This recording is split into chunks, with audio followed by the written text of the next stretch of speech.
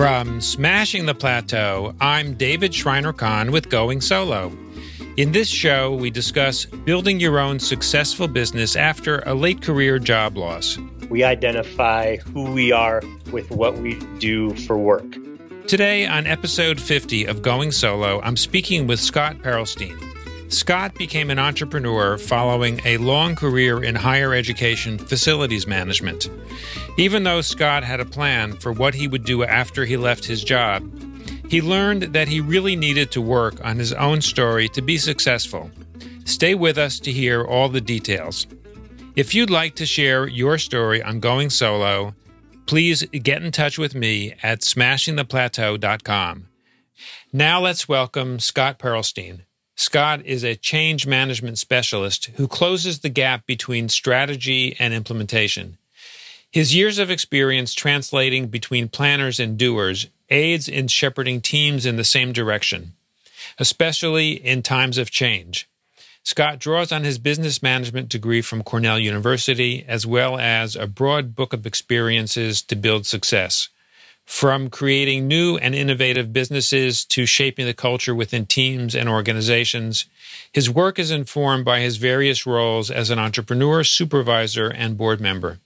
In 2018, Scott found himself once again developing an entrepreneurial role after leaving higher education facilities and uses his experience helping others develop leadership and communication skills. Scott, welcome to the show. Thank you. Glad to be here, David. It's great to have you on. So, Scott, what caused you to transition from higher education facilities management into entrepreneurship? I am a big fan of talking about hiring for fit. And I found myself in a job I'd been in for several years with a bunch of changes that happened above me and realized that I no longer was a good fit for the role that I was in.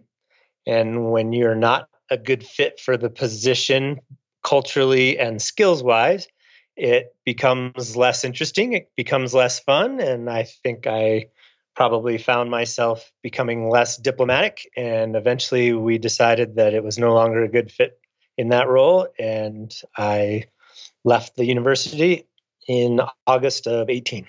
Once you realized that the fit wasn't so great, and I'm assuming that there was probably a similar realization on the part of those that were responsible for employing you, that I'm wondering, how did it feel for you to sort of come to terms with that reality?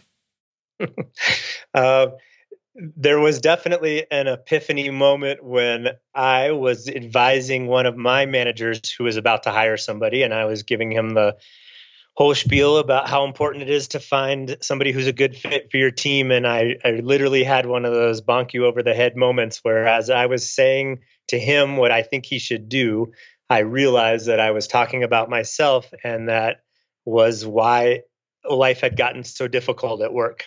So it took me a while to come to grips with it in my own head while still working there. It took much less long to come to grips with it after I was no longer working there. Yeah, I'll bet. That's what often happens. Yep, and the fit's crucial. The couple of positions above me all transitioned, and philosophically they were going a different direction than I'd spent a lot of time going up until that point, and it was the wrong skill set, really the wrong philosophical fit. Yeah. How much time did you dwell on kind of where you were, what was going on, and what was happening to you before you started making some plans for your next step? Oh, I would say it was a couple of months. I felt like prior to realizing my situation, I had quickly realized that the people below me needed some help in protecting. And so I had put on my cape and decided I was going to be their savior. And it took me a while to realize that that was not going to be possible, and that was going to destroy me in the process. And so, I would say it was months of trying to fit my roundness into a square hole and realizing it wasn't working.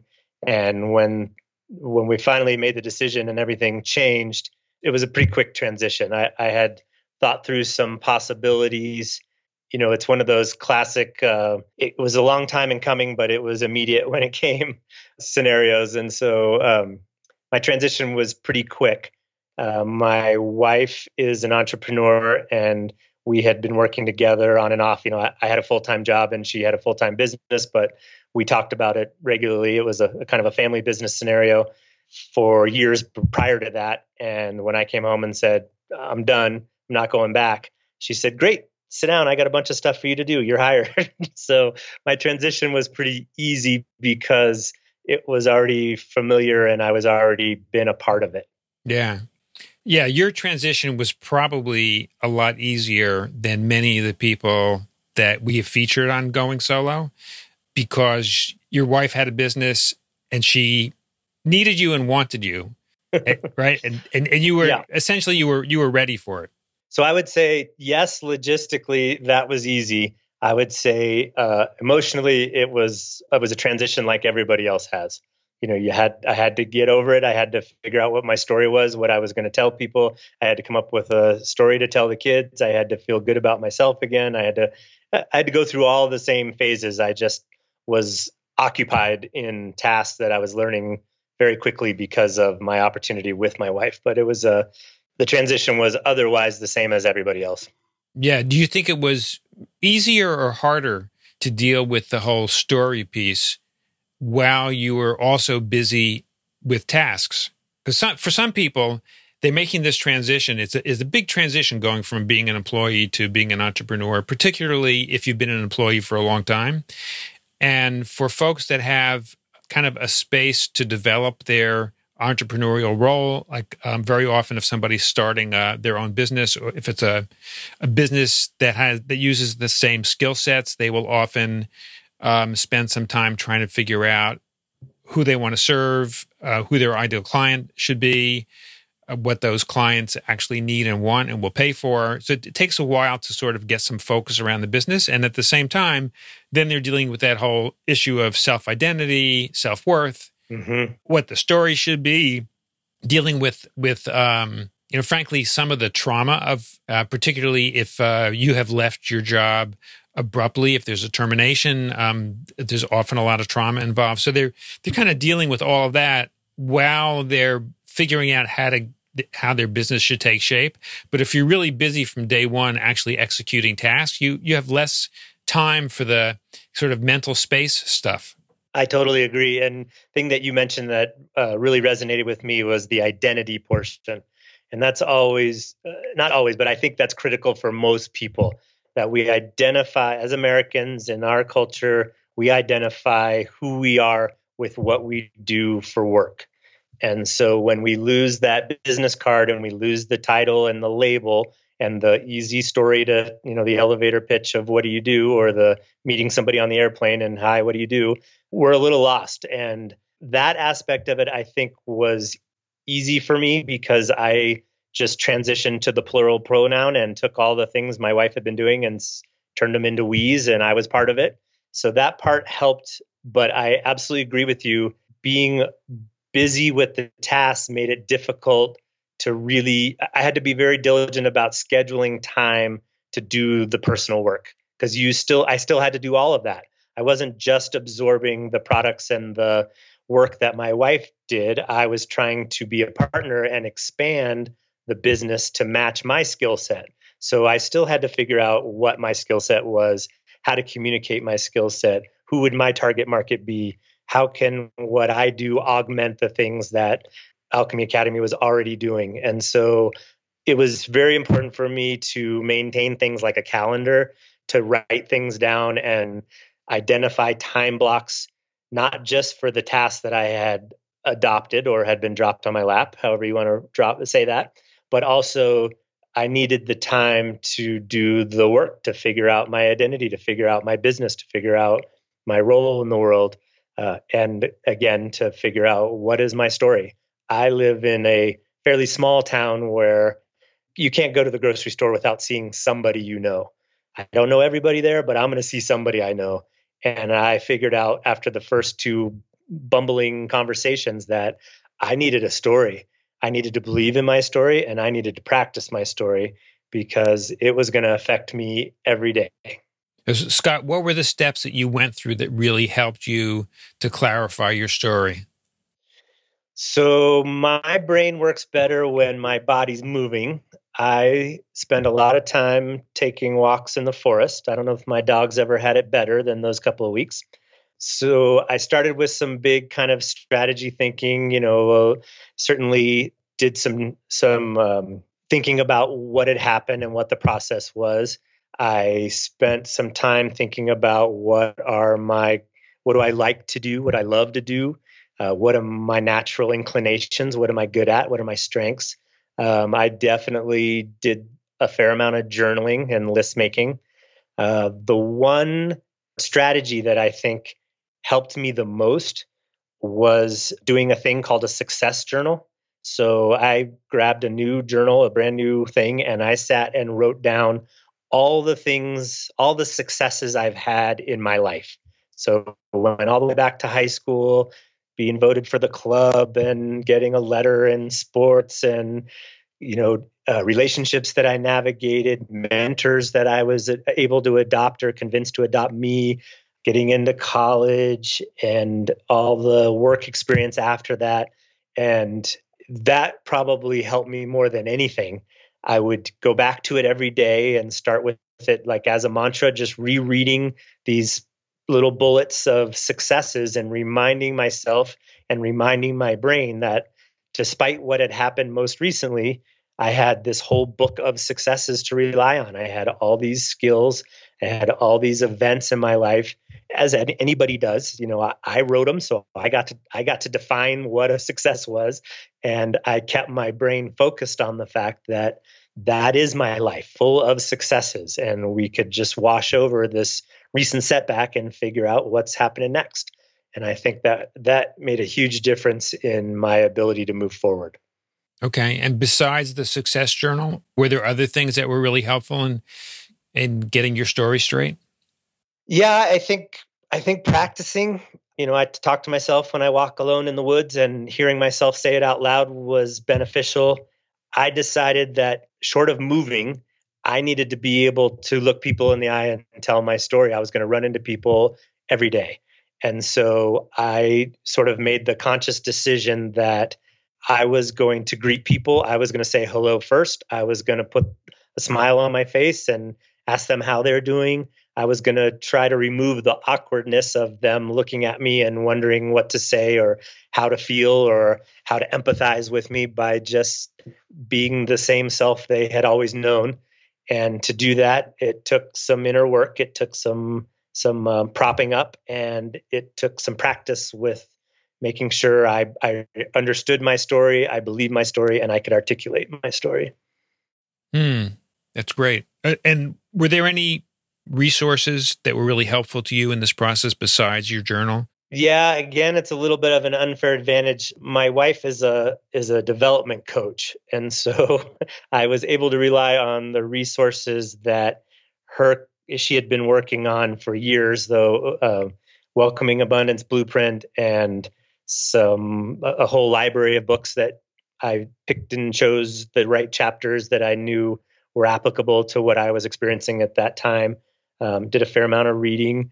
I also am naturally a bit of an interviewer, so I know of a couple of people in my peer group that had been through similar experiences in the time I've known them.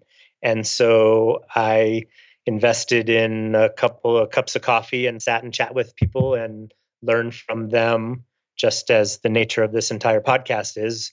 What worked for them? What did they implement? How did they get to where they are today? How did they get past it? Kind of things, what were the feelings? What were the family dynamics? And so I think I utilized other people who had the same experience. That was a big benefit for me.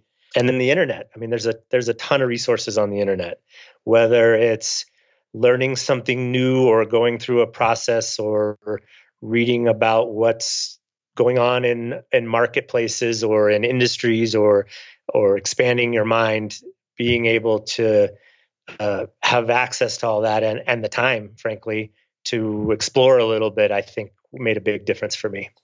Yeah, that certainly sounds like it. Scott, how long a period of time from sort of start to finish was this process where you got to the point where you felt comfortable with your own story? I'll be honest and say that I think I found myself justifying my story while I was still working. That I could see, not that I saw the writing on the wall, but I felt it.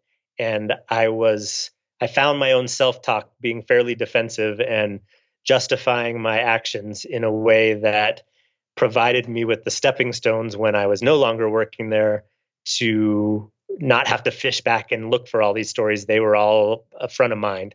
So I would say there was those last couple of months that I worked there that those were things were running through my head pretty regularly.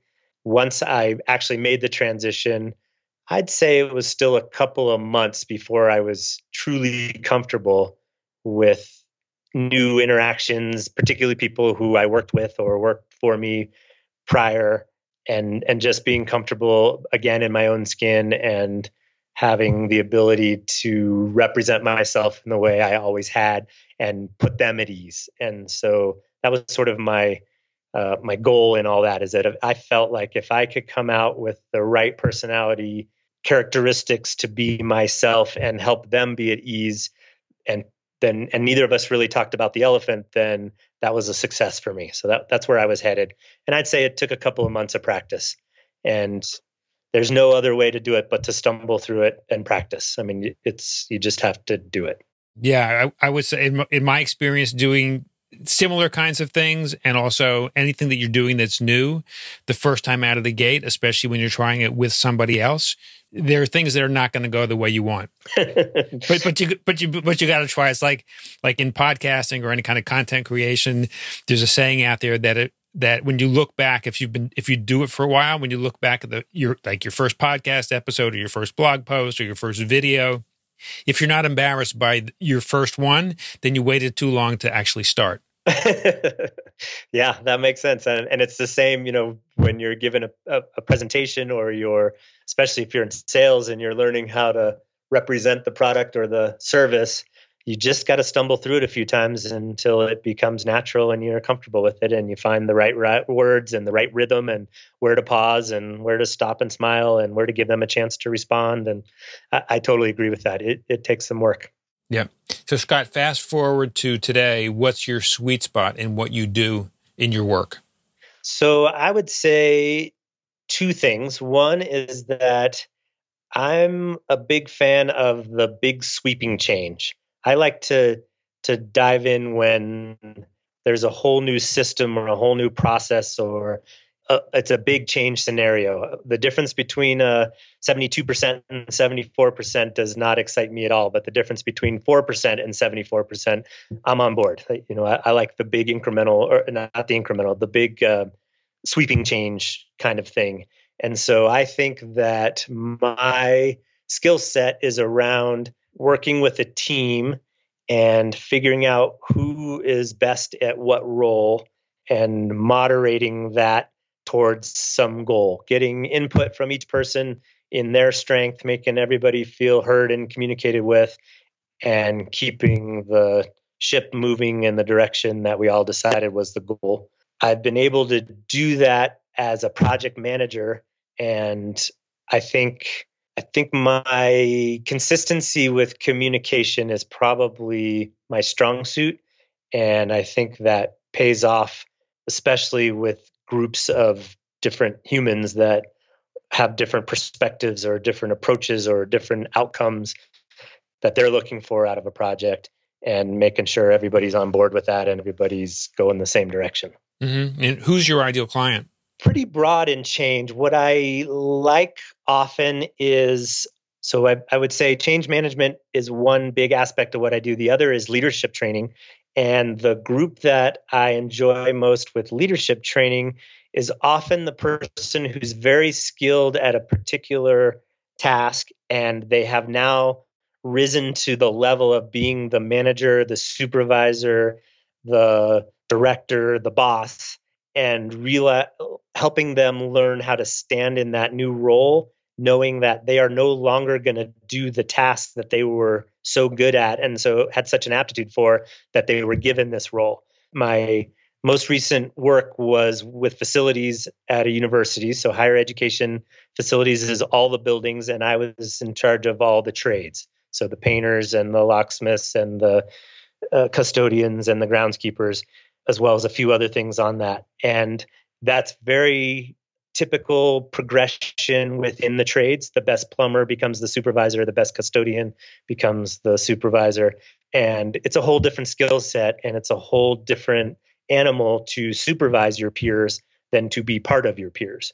And so I love that aspect, and it doesn't have to be facilities. You get the same situation when an engineer becomes a team lead or a construction person becomes the superintendent or the supervisor. This works the same for doctors who become administrators or teachers who become principals. And so I think that role happens in all aspects of industry. And I enjoy that process, and I enjoy helping people make that transition. Yeah, no, it's a very different kind of role, and it is a transition that happens frequently. And very often when the employer moves somebody up into that management role, they don't focus on the management skill that the person has. They're focusing on the production role that they've had in the previous role. Yeah. Yeah, I've seen it happen a lot. Yeah, I think it's a two-sided coin. It's hard to get the organization to see you differently, to see you in that role, and it's hard to see yourself in that role and know what that means once you get there. And I think both sides of that are challenging. Yeah, absolutely. So, Scott, now that you've been an entrepreneur for a while, where do you want to take it? That's a great question.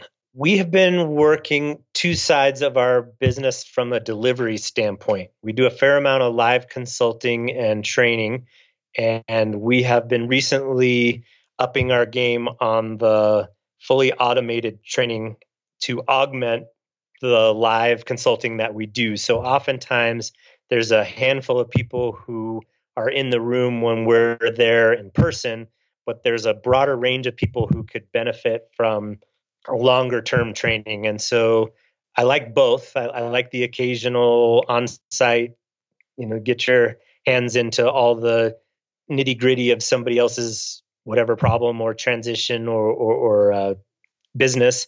But I've had it's been fun to develop out this automated delivery system, which is creating videos and training exercises, worksheets such that drip out over time, and then following up with the live coaching to ensure that people are getting what they need.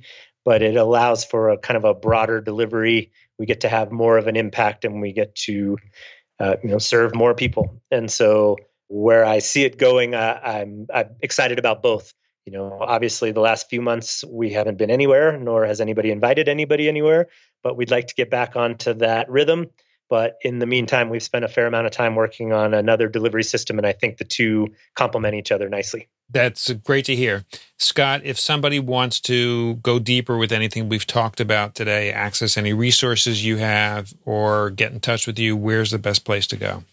Sure. So what I'd love to do is offer a Calendly link and allow people to schedule a tell your story conversation.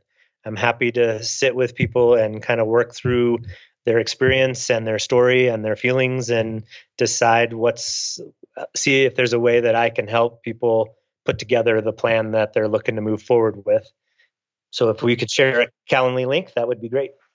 Yep, you can absolutely do that, as well as a link to your website or any other links you want to include. That'd be great.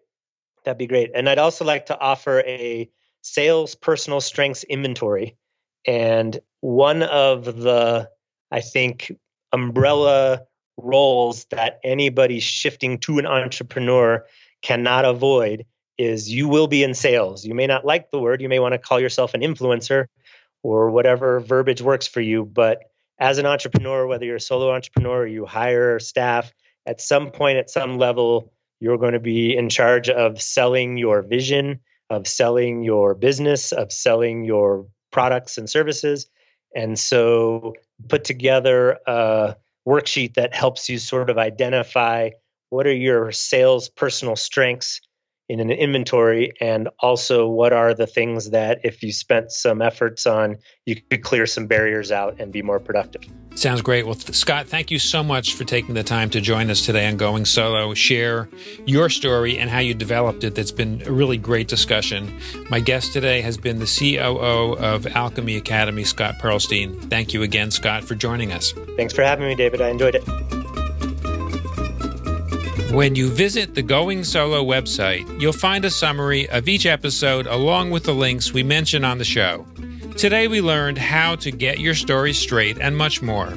If you'd like to share your story on Going Solo, please get in touch with me at smashingtheplateau.com. Please share this episode with friends and colleagues to help them learn how to build a successful business after a late career job loss. Thank you for taking the time to listen to our show. I'll see you on our next episode.